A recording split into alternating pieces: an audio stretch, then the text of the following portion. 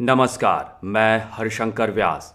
इन दिनों एक नाम कारोबारी सांसद धीरज साहू अचानक सियासी गलियारे से लेकर देश भर में ट्रेंड करने लगे हैं। और क्यों नहीं, इस देश में काले धन या लक्ष्मी जी को बोरों में छुपा कर रखने वाले धन्ना सेठों, कारोबारियों, नेताओं, अफसरों के यहाँ जब भी छापे पड़े तो ऐसी ही सुर्खियां बनी।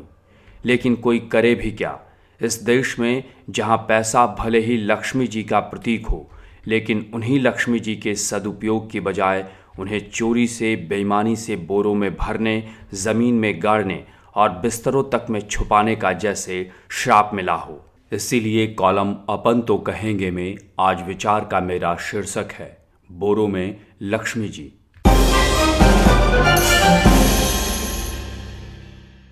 उफ, कारोबारी सांसद धीरज साहू की भूख और लक्ष्मी कृपा में उसका बोरों में नकदी को छुपा कर रखना। लेकिन धीरज साहू क्या अकेले हैं? क्या औसत लक्ष्मीवान हिंदू का इतिहास जन्य यही व्यवहार नहीं रहा है? गुलामी का काल हो या आज़ाद भारत और उसका मौजूदा कथित अमृत काल, औसत हिंदुओं के सृष्टिजन, धनिक वर्ग, शासक, नेता और अफसरों ने क्या कभी भी महालक्ष्मी को उनकी स्वच्छता, सुव्यवस्था के श्री में अपनाया है? लक्ष्मी का पर्याय कमल है, कला है तथा धन संपदा का सुनियोजित रीति से सदुपयोग है। लक्ष्मी कथा का सार है कि उपार्जन भले कम हो, लेकिन उसके उत्तरार्ध में ज़रूरी है जो एक एक पैसा सत प्रवृत्ति में, अच्छे काम में, या कि कला, ज्ञान, पुरुषार्थ और सद्बुद्धि की श्री वृद्धि के लिए हो। अर्जित पैसा परिवार, धर्म और देश के लिए सौभाग्यशाली बने। लेकिन हम हिंदुओं का या कि धीरज साहू, अंबानी, अडानी जैसे जगत सेठों और कुबेर स्वरूप सरकारों का व्यवहार इस सब से क्या उलट नहीं रहा है? सवाल है क्यों कलयुगी भारत में लक्ष्मी की कृपा अनंत भूख में कन्वर्ट होती है? लक्ष्मीवानों का पेट कभी क्यों नहीं भरता? क्यों भारत में धनार्जन लक्ष्मीवानों को नशेड़ी, भूखा तथा मूर्ख बनाता है? वे उत्तरोत्तर कंजूस, विलासी, अहंकारी, अनैतिक व बेईमान क्यों बनते जाते हैं? शराब व्यापारी धीरज साहू लक्ष्मीवान हिंदुओं का प्रतीक है।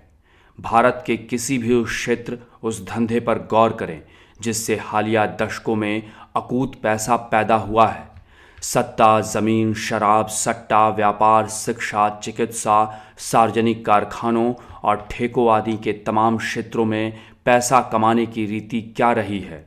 लूट सके तो लूट, लक्ष्मी नाम की लूट। अंत समय पछताएगा जब प्राण जाएंगे छूट। इसमें शराब व्यापार, उसके ठेके, उसकी एक्साइज रेवेन्यू के तमाम पहलुओं में व्यापारी, ठेकेदार और सरकार तीनों का रवैया क्या बना होता है? शराब कैसी भी बेचो, कितनी ही पिलाओ, सब में मकसद लूट सके तो लूट की भूख का रिकॉर्ड है। मनुष्य अमेरिका, ब्रिटेन और यूरोप में भी इंतहा शराब पीता है। लेकिन इन देशों में क्या कभी यह खबर पढ़ने को मिली है कि वहाँ धीरज साहू या पॉन्टी चड्ढा या गुटका किंग गुप्ता, सिंघानिया, पालीवाल जैसे लक्ष्मीवान हैं जो अरबों रुपये कमाते हैं और फिर उनको बोरों में भरकर लक्ष्मी कृपा को 2 नंबर में कन्वर्ट करके नगर सेठ कहलाते हैं, सांसद बनते हैं, पार्टियां चलवाते हैं। दुनिया में विस्की, वाइन सबकी निर्माता विशाल वैश्विक कंपनियां हैं। लेकिन कभी यह सुनने को नहीं मिला कि किसी का मालिक टैक्स चुराता है और उनके यहाँ छापा पड़ते हैं या अकूत नकदी मिलती है। जबकि भारत में धंधा ही मानो काला व्यापार। भारत के हर प्रदेश, प्रदेश की हर सरकार, सरकार के हर संबंधी विभाग में नागरिकों को घटिया या अच्छी शराब पिलवा, तंबाकू, गुटखा खिलवाकर बीड़ी सिगरेट का नशा करवाने का काम हर स्तर पर सफ़ेद काले के समानांतर सिस्टम से है। इसमें निर्माता, ठेके वाला हो या वितरक और नेता अफसर सब काली कोठरी में काले होकर बेइंतहा कमाई के बावजूद लगातार इस धुन में रहते हैं कि लक्ष्मी जी बोरों में जमा होती जाएं और वे समाज, देश व्यवस्था के नियंता बने। हाल के चुनाव में मैंने छत्तीसगढ़ और मध्य प्रदेश में शराब और शराब की कमाई से जैसा राजनीतिक भ्रष्टाचार, वोटरों को खरीदने, शराब बांटने के जिस पैमाने के किस्से सुने तो लगा मानो भारत सचमुच अब शराब का कुआं है। हर प्रदेश रिकॉर्ड तोड़ कमाई कर रहा है। उत्तर प्रदेश नंबर 1 बना है तो पंजाब, दिल्ली, हरियाणा से लेकर केरल सभी ओर लोग मूर्ख बनकर नशे में झूमते हुए हैं। सवाल है धीरज साहू की जब बेइंतहा कमाई है तो उसने टैक्स देकर कमाई को वाइट क्यों नहीं रखा?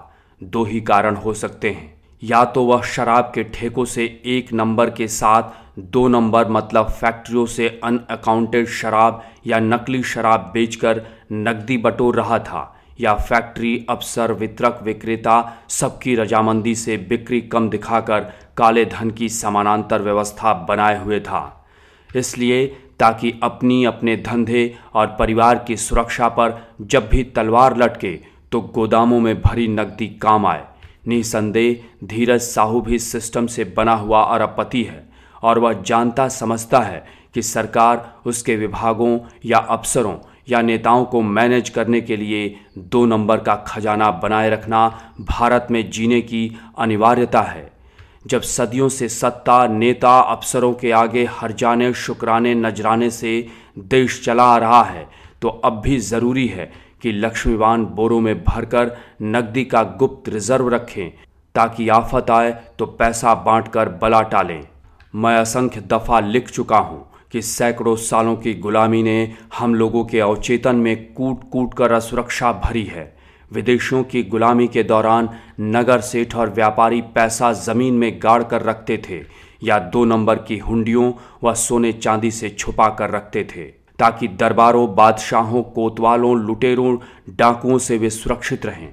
1947 में आज़ादी के बाद पंडित नेहरू के समाजवाद के ख्याल में बनी व्यवस्था सभी के लिए लूट का कल्प वृक्ष बनी। निजी कारखानों का सरकारीकरण हुआ, धनवानों को शक की नज़रों से देखा जाने लगा। कोटा परमिट लाइसेंस कंट्रोल और कोतवाल छापामारों की एक ऐसी समाजवादी व्यवस्था बनी जिससे ब्लैक इकोनॉमी का काला पैसा उमड़ पड़ा। विदेशी बैंकों तक में भारतीयों के काले धन का अंबार लगा। तभी सन 2014 में जब नरेंद्र मोदी ने विदेशी बैंकों से काला धन निकलवाकर लोगों के खातों में 15-15 लाख रुपए जमा करवाने का वायदा किया तो सभी ने माना कि ऐसा संभव है क्योंकि है हमारा इतना काला धन।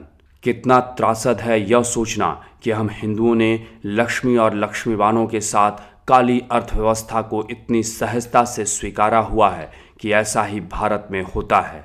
बहरहाल धीरज साहू पर लौटें। क्या धंधे को चलाए रखने के लिए इतना बड़ा गुप्त खजाना ज़रूरी था? क्या वह पैसों को किसी क्रिएटिव संस्कारी पुरुषार्थ सत्कर्म में नहीं खपा सकता था? संभव नहीं है। इसलिए क्योंकि भारत के परिवेश में लक्ष्मीवानों के मनोभाव का यह बेसिक इंस्टिंक्ट डीएनए है कि पैसा सर्वोपरि है। पैसा है तो सत्ता है, ख्याति है, सुरक्षा है और धर्म समाज राजनीति में अपना वैभव है। सो धन चिड़िया की वह आंख है जिस पर लक्ष्मीवान 24 घंटे निशाना साधे रहता है। तभी भारत का लक्ष्मीवान अंधा होता है, उल्लू यानी मूर्खता पर सवार रहता है। धीरज साहू को पैसों की बाढ़ के आगे भला फुर्सत और यह समझ कहाँ रही होगी कि इतना पैसा कमा रहे हैं तो चलो विश्व स्तरीय एक वाइन उद्यम ही बनाएं।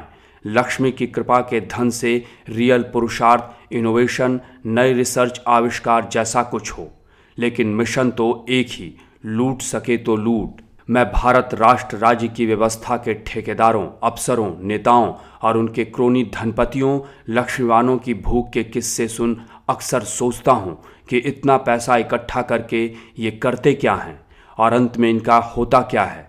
4 दशक पहले सबसे पहले वीर बहादुर सिंह के किस्सों से शुरू हुए सिलसिले से सुब्रत रॉय, धीरू भाई अंबानी, पोंटी चड्ढा, ओम प्रकाश चौटाला, मायावती के किस्से सुन सुनकर मैं हमेशा विचारता रहा हूँ कि भूख की विकरालता हम भारतीयों का वह वैशिष्ट्य है जिससे अंत में न तो कुछ बचता है और न बनता है। पिछले 20 वर्षों पर गौर करें। हर शहर में भूमाफियाओं व बिल्डरों की काले धन की नई व्यवस्था बनी है। उससे और प्रमाणित है कि भारत का हर कथित विकास काले धन के संग्रहण का बाई प्रोडक्ट है और वह काले धन को ही बढ़ाता जाता है। सो जो कुछ होता है वह लक्ष्मी जी को बोरों में भरकर उन बोरों के अहंकार का नशा है। किसी भी स्तर पर लक्ष्मी जी की प्रकृति अनुसार न हमारे यहाँ धन से पुण्यता है और न रियल विकास और न सद्बुद्धि विकास है। धीरज साहू ने लक्ष्मीवान बनकर लक्ष्मी की चंचलता को बोरों में बंद किया। ऐसा होना किसी भी सूरत में लक्ष्मी के वरदान का सदुपयोग नहीं है। और यह सत्य हर लक्ष्मीवान पर लागू है, भारत की सरकारों पर भी। सोचे, भारत को विकसित बनाने की बातें करने वाले प्रधानमंत्री नरेंद्र मोदी ने पिछले 9 वर्षों से क्या किया है। 140 करोड़ लोगों से जीएसटी पेट्रोल डीजल को महंगा बना, राज्य सरकारों से बेइंतहा शराब बिकवाकर रिकॉर्ड तोड़ पैसा एकत्र किया। आए दिन खबर आती है कि जीएसटी कलेक्शन ने रिकॉर्ड तोड़ा, लेकिन बारीकी से सोचे, पैसों का इतना भारी कलेक्शन किससे? उन गरीब लोगों से जो 50 रुपये का फ़ोन रिचार्ज कराएं, या सिलेंडर खरीदें, या मोटरसाइकिल में पेट्रोल भराएं, या खाद बीज खरीदें, या 5 रुपये का बिस्किट का पैकेट खरीदें। सब अपनी खाली जेब से भी जीएसटी देते हैं सरकार की बेइंतहा भूख की पूर्ति के लिए। और बदले में लक्ष्मीवान बनी सरकार क्या कर रही है या क्या करना चाहिए? लक्ष्मी कथा अनुसार संग्रहित कोष का सत प्रवृत्ति में सदुपयोग होना था, लोगों को सक्षम बनाना था, उनमें ज्ञान, पुरुषार्थ और सद्बुद्धि बनानी थी, अवसर बनाने थे ताकि हमेशा के लिए लोग दरिद्रता से बाहर निकलें, समाज देश की श्रीवृद्धि हो, ठोस विकास हो। लेकिन हुआ क्या? गरीब से ही एकत्र हुआ पैसा उसके बहुत थोड़े से हिस्सों को छोटी छोटी रेवड़ियों में बांटकर उन्हें ठगा जा रहा है ताकि सत्ता सुरक्षित रहे। पक्ष विपक्ष की सभी सरकारें, सभी पार्टियां अरबों रुपए कलेक्शन करके उसका उपयोग निज सत्ता की चिंता, अपनी सुरक्षा और अपने अहंकार में कर रही है। हाँ, काल समाजवाद का हो, उदारवाद का हो या अमृतकाल का, भारत के हम लोग स्थायी तौर पर उस व्याधि में बंधे हुए हैं जिसमें असुरक्षा अमिट है तो भूख अनंत है। प्रधानमंत्री नरेंद्र मोदी और भाजपा 140 करोड़ लोगों की सत्ता के एवरेस्ट पर है, लेकिन बावजूद इसके 24 घंटे असुरक्षा में जीना, हर दिन हर पल चिंता और अधिकाधिक सत्ता की भूख में जीना। कभी तमाम पार्टियां नकदी से चुनाव खजाना बनाए रहती थीं, अब इलेक्टोरल बॉन्ड्स की व्यवस्था है तो अरबों रुपए के सफ़ेद चंदे के कलेक्शन के बावजूद पार्टियां 2 नंबर का नकदी खजाना बनाने के भी तमाम तरीके अपनाए हुए हैं। क्या कोई अनुमान लगा सकता है कि हालिया विधानसभा चुनाव में कितना काला धन खर्च हुआ? तो व्यवस्था सुधरी या बिगड़ी? ऐसा भारत में धनार्जन के हर मामले में है। शराब के ठेकों में भी व्यवस्था सुधार की दर्जनों बातें गिनाई जाती हैं, लेकिन सत्ता, अफसर, धनपति, व्यापारी, निर्माता, ठेकों के मालिक का वह सब उसी रूप में है जिसकी ताजा झांकी आज धीरज साहू हैं। तो क्यों न माने कि हम हिंदुओं को लक्ष्मी जी का कोई कलयुगी शाप मिला हुआ है। इस पॉडकास्ट का ये एपिसोड अब यहीं खत्म होता है। मुझे दीजिए इजाज़त। बहुत बहुत धन्यवाद।